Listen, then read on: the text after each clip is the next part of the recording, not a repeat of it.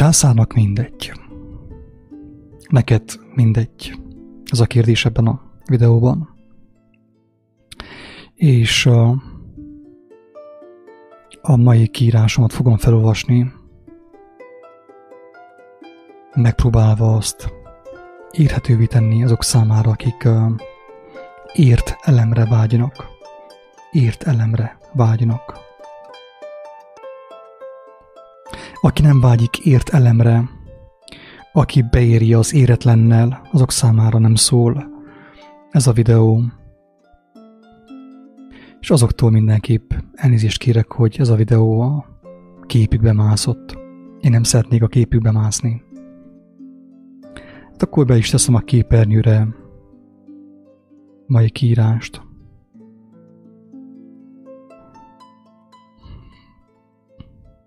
Mai első kiírást.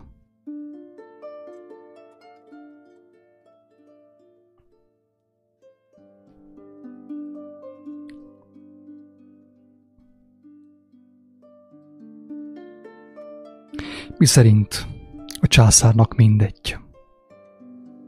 Neked is mindegy. A császárnak teljesen mindegy, hogy ki nevében szolgálod őt. Nem válogat. A világ urának nincs kifogása, sem Buddha, sem Jézus, sem Zaratusztra neve ellen. Mindaddig, amíg életed idejét és erejét az ő birodalmának építésére fordítod. A császárnak teljesen mindegy, hogy ki nevében szolgálod őt, hogy milyen nevet lobogtatsz a zászlódon, milyen nevet írsz ki a házadra, a gyülekezetedre, a mozgalmadra. A császár nem válogat. Neki, a világ urának nincs kifogása sem Buddha, sem Jézus, sem Zaratusztra neve ellen, mindaddig, amíg életed idejét és erejét az ő birodalmának építésére fordítod. Nem neheztel rád azért, hogy azt mondod, hogy Jézus, vagy Krisna, vagy Buddha, neki teljesen mindegy, mit mondasz. Fecsegél nyugodtan, nem zavar. Mondjál bármit. Ha van még időd mondani vagy gondolni bármit, miközben engemet szolgálsz, és miközben kiszolgáltatod az életed idejét és erejét az én birodalmamnak az építésére, az én földi királyságom építésére, mondhatsz bármit. Pinókiótól elkezdve Csipke Rózsikáig, Buddhától, Krisnán keresztül, egészen Jézusig. Teljesen mindegy. Nem zavar. Csak bátran mondogassad ezeket a neveket. Mindaddig, amíg engemet szolgálsz, az én földi királyságomat, birodalmamat építed, és kiszolgáltatod önként az életed idejét és erejét az én birodalmamnak az építésére, engemet egyáltalán nem zavar.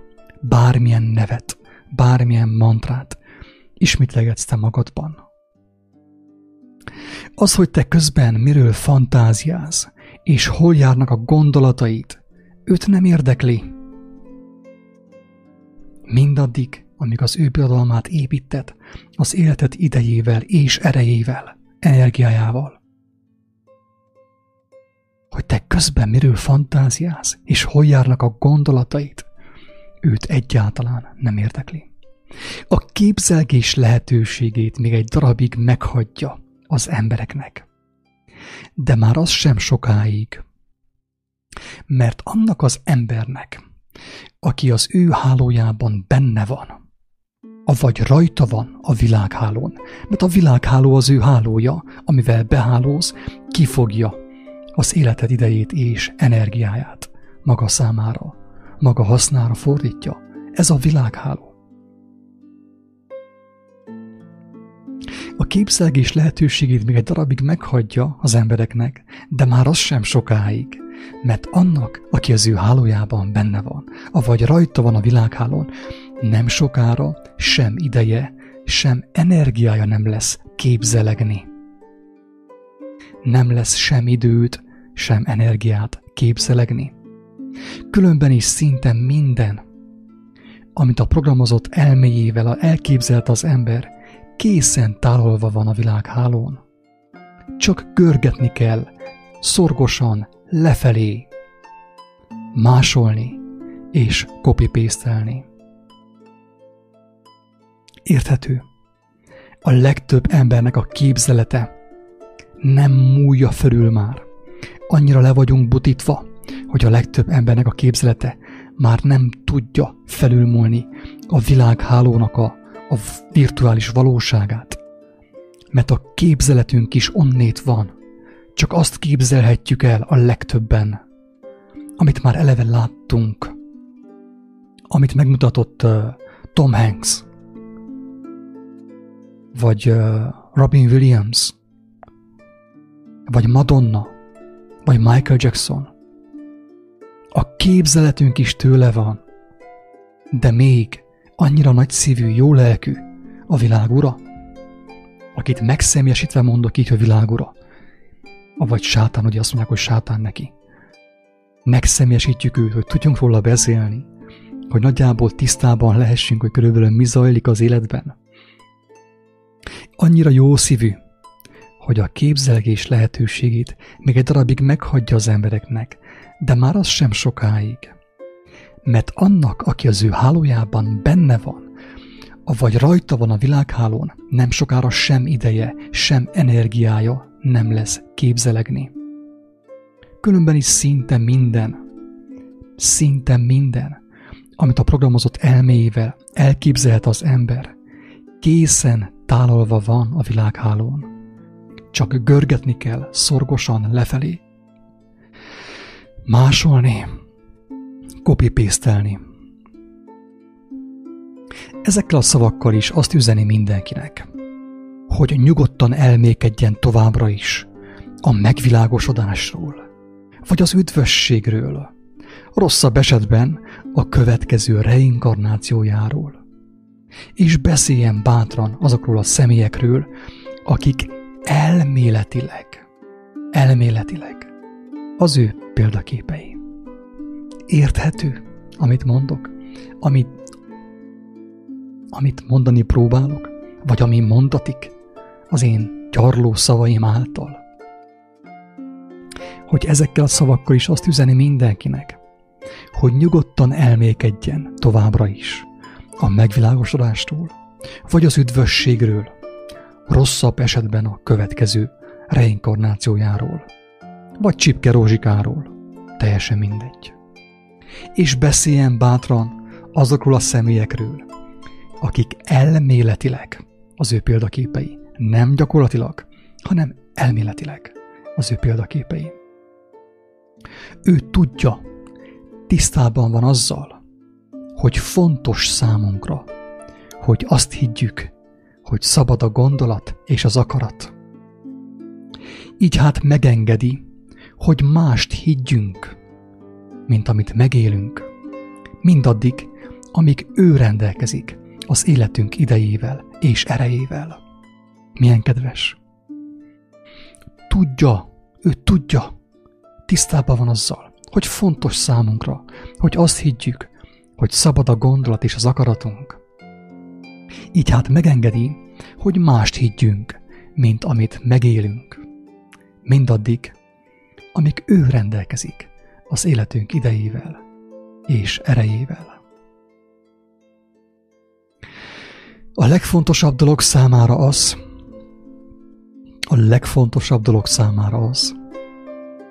hogy mielőtt megéreznénk a szabadság üde illatát, és megkóstolnánk annak finom ízét, higgyük el, hogy mi már rég szabadok vagyunk.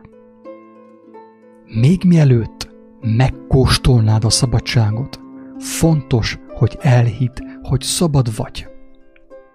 Ő tudja, hogyha ezt elhisszük, semmi okunk sem lesz a szabadság utáni vágyakozásra. Ő tudja, hogy az embereknek valójában nem szabadságra van szükségük, hanem arra a hiedelemre, hogy ők már szabadok.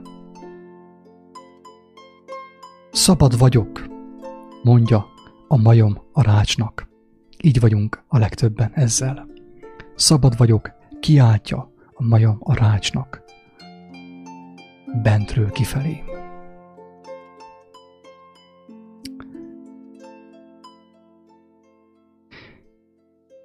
Ha el tudod hitetni bárkivel, hogy ő szabad, a te rabszolgád lesz. Érthető? Ha vagy annyira intelligens, hogy elhitest valakivel, hogy ő szabad, mivel ezt a hiedelmét tőled kapja, a te rabszolgád lesz. Ezért a hiedelemért minden vasárnap fizetni fog neked. A perselybe teszi bele a krajcárokat. Érthető? Nem akarok én ezzel senkit sem tanítani. Persze, ezeket a szavakat nyilván fel lehet használni gonoszságra is, és szabadulásra is. Aki szabadulásra vágyik, a szabadulásra fogja felhasználni ezeket a szavakat. Aki gonoszságra vágyik, uralkodni akar másokon, a gonoszságra fogja felhasználni ezeket a szavakat, mint ahogy a Biblia szavait is fel lehet használni. Uralkodásra, hatalmaskodásra és szabadulásra egyaránt, annak függvényében, hogy kiben milyen lélek van, milyen lelkület van, milyen szellemiségnek a vonzásában van ő. Minden bizonnyal csak egyetlen esélye van az embernek a császárral, a világurával szemben. És ez a mindent vagy semmi elvén alapul. Egyetlen esélyünk, egyetlen esélyed a császárral, a világurával szemben az, ami a mindent vagy semmi elvén alapul. Mert valaki meg akarja tartani az ő életét, elveszti azt. Valaki pedig elveszti az ő életét. Én érettem, és az evangéliumért. Az megtalálja azt. Mondta Jézus. Hazudott-e, vagy igazat mondott? Feltámadt-e, vagy sem? Ez a kérdés. Hazudott-e, vagy igazat mondott? Feltámadt-e, vagy sem? Mert ő mondta azt, hogy csak úgy lehet az ember szabad, hogyha mindenét leteszi. Mindent, amire gondolhat, mindent, ami az énnel kapcsolatos, avval az énnel, amelyet a császár kiformált maga számára. Mindent elveszítek, amit az életről gondoltam. Az igazságért, az evangéliumért. Mondja Jézus. És az örökre megtalálja az életet. Hazudott-e, vagy igazat mondott? Feltámadt-e, vagy sem? Ha kérdezel, és ő nem felel, két dolgot jelenthet. Egyik az, hogy nem igaz, amit mondott, és feltámadás sem volt. A másik az, hogy ő válaszolt neked is, de visszafordíthatatlan károkat szenvedett a te hallásod, és nem jutottak be hozzád az ő szavai. Ha kérdezel, és nem felel, vagy azt jelenti, hogy hazugság, amit ő mondott, és feltámadás sem volt. Vagy pedig azt jelenti, hogyha a kérdezelést nem felel, hogy ő válaszolt neked is, de visszafordíthatatlan károkat szenvedett a te hallásod, és nem jutottak be hozzád az ő szavai. Viszont ha kérdezel, és ő felel, rád nézve minden bizonnyal igaz, amit ő mondott, és ő számodra feltámasztja, megeleveníti az életet adó igazságot, és személyes bizonyosságot szerzel afelől, hogy hozzád ténylegesen elközelített a mennyeknek országa. Aki megérthette, meg is értette. Mit mond a lélek a léleknek?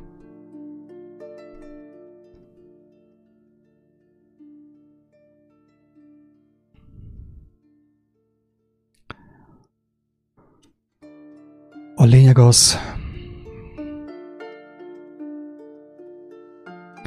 az, kedves hallgató, kedves nézőm, hogy van szabadság, és van annak a hamisítványa, annak az illúziója, mint ahogy van igazság, és van annak a hamisítványa, a gazság. És hogyha valakinek el lehet adni a hamisítványt, az nem fogja igényelni az eredetit, az igazi terméket. Hogyha valaki el tudja hinni valamiképp, azért, mert neki van pénze, van eledele bőven, van elismertsége, földi, emberi elismertsége, jó státuszban van, tud vakációzni, akinek mindenre van lehetősége, az könnyen azt hiheti magáról, hogy szabad. Aki azt hiszi magáról, hogy szabad, az nyilván nem keresi a szabadságot, és semmiképp nem fogja az igazság általi szabadságot keresni. Van a szabadság, a keskeny út, az igazság általi szabadság. És van a szabadság hamisítvány, a széles út. Nagyon sok minden által gondolhatja az ember azt, hogy szabad. Rengeteg lehetőség van. De egyre több a virtuális lehetőség, mint a valóságos lehetőség. Most már arra sincsen szükség, hogy az embernek pénze legyen, mert régebb az ember meg kellett vásárolja a szabadság illúzióját. Ezért beszél Jézus a sátánról, mint mammonról, vagy a mammonról, a pénzről, mint sátánról. Régebb az embernek meg kellett vásárolnia a szabadság illúzióját. De most már ingyen van, ingyért van most már. Internet mindenhol van. A virtuális szabadság, ami teljesen ingyen van, az bárki megkaphatja. És aki megkapja, bekapja a virtuális szabadságot, a szabadság illúzióját, annak nagyon kicsik az esélye arra, hogy vágyakozzon a valódi szabadságra, a valóságos szabadságra, az igazság általi szabadulásra, amiért hajlandó volna mindent odaadni, lemondani mindenről, minden szabadság illúzióról, minden képzetről, minden képzelgésről, mindenről, amit ő korábban szabadságnak hitt eddig élete folyamán. Tehát a császárnak a dolga az, hogy elhitesse, hogy szabad vagy. Még mielőtt elkezdenél gondolkodni a szabadságon, azon a kijelentésén Jézusnak, hogy aki megcselekszi az ő szavát, az megismeri az igazságot, és az igazság szabaddá teszi őt. Lényeg az, hogy mielőbb higgyük el, hogy szabadok vagyunk. Higgyük el valamiképp. Ha lehet, akkor pénzzel segítsünk magunknak elhinni, hogy szabadok vagyunk. Ha lehet, akkor hírnévvel. De hogyha a klasszikus eszközök nem állnak a rendelkezésünkre, akkor használjuk az új eszközt, a világ hálóját, mert a világ hálójában bárki meg tudja teremteni, apró pénzét fillérekért magának meg tudja teremteni a szabadság illúzióját. A Facebook, nem tudom, hogy hallottátok-e, létrehozott egy új rendszert, amihez kell egy virtuális szemüveg. És abban a virtuális szemüvegben, ebben a rendszerben fillérekért, apró pénzért mindenki olyan valóságot épít fel magának, amilyent akar. Tehát teljes mértékben átjátszhatja a szabadság valós lehetőségét, kiküszöbölheti az életéből. Tehát a császárnak mindegy, hogy ki mit hisz, kiben hisz, Buddhában, Krisnában, Zaratusztrában, vagy akár Jézus nevét ismételgeti, teljesen mindegy. Jézus maga mondta, hogy sokan fognak jönni az ő nevében, akik valójában a császár szolgái. Hát ő tudta, hogy így lesz. Tudta, hogy nagyon sokan az ő nevét fogják hirdetni, az ő nevét fogják ismételgetni mondatonként 2-3-szor, de végül csak a császár szolgái, és az embereket elhitetik, és csak emberi rendszerekbe, emberi hierarchiába építik be az embereket, nem pedig a szabadságba, nem a szabadságra viszik őket, hanem beépítik őket a különböző emberi rendszerekbe. Hatalmaskodnak egymás fölött, lelkileg, szellemileg zsarolják egymást, pszichikailag. Uralkodnak, hatalmaskodnak emberek, más emberek fölött. Lelki terrort hajtva végre rajtuk. Így működik ez körülbelül. Megnézzem, hogy valakinek van-e kérdése. Kérdés nincs. Kijelentés az van. Vélemény az mindig is szokott lenni. Talán ez is csak egy vélemény.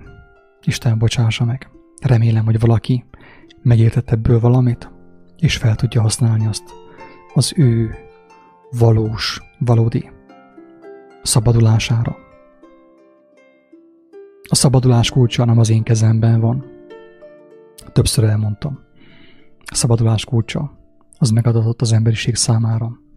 Jézus beszédében azt mondta, hogy ha valaki megérti az ő szavát, megérti az ő szavát, megszereti azt, és megcselekszi azt, teljesen biztos, hogy valódi szabadulást fog látni, és látni fogja a különbséget a szabadság illúziója és a valódi szabadulás között. A legtöbb ember nem ismeri az ő szavait. Úgy igazából az összes vallás, keresztény vallás arra volt létrehozva, hogy lebutítsa az ő szavait, elvegye az emberektől a személyes megismerés, a személyes kijelentések lehetőségét. Akinek nincsen személyes megismerése, személyes kijelentése, nincs ahogy, hogy rálépjen arra keskeny útra, amiről Jézus beszélt. Egyre többen bátorítanak arra, hogy hagyjam abba, ne csináljam azt, amit csinálok. Persze arra is van visszajelzés, hogy embereknek segített, amit csináltam mostanig.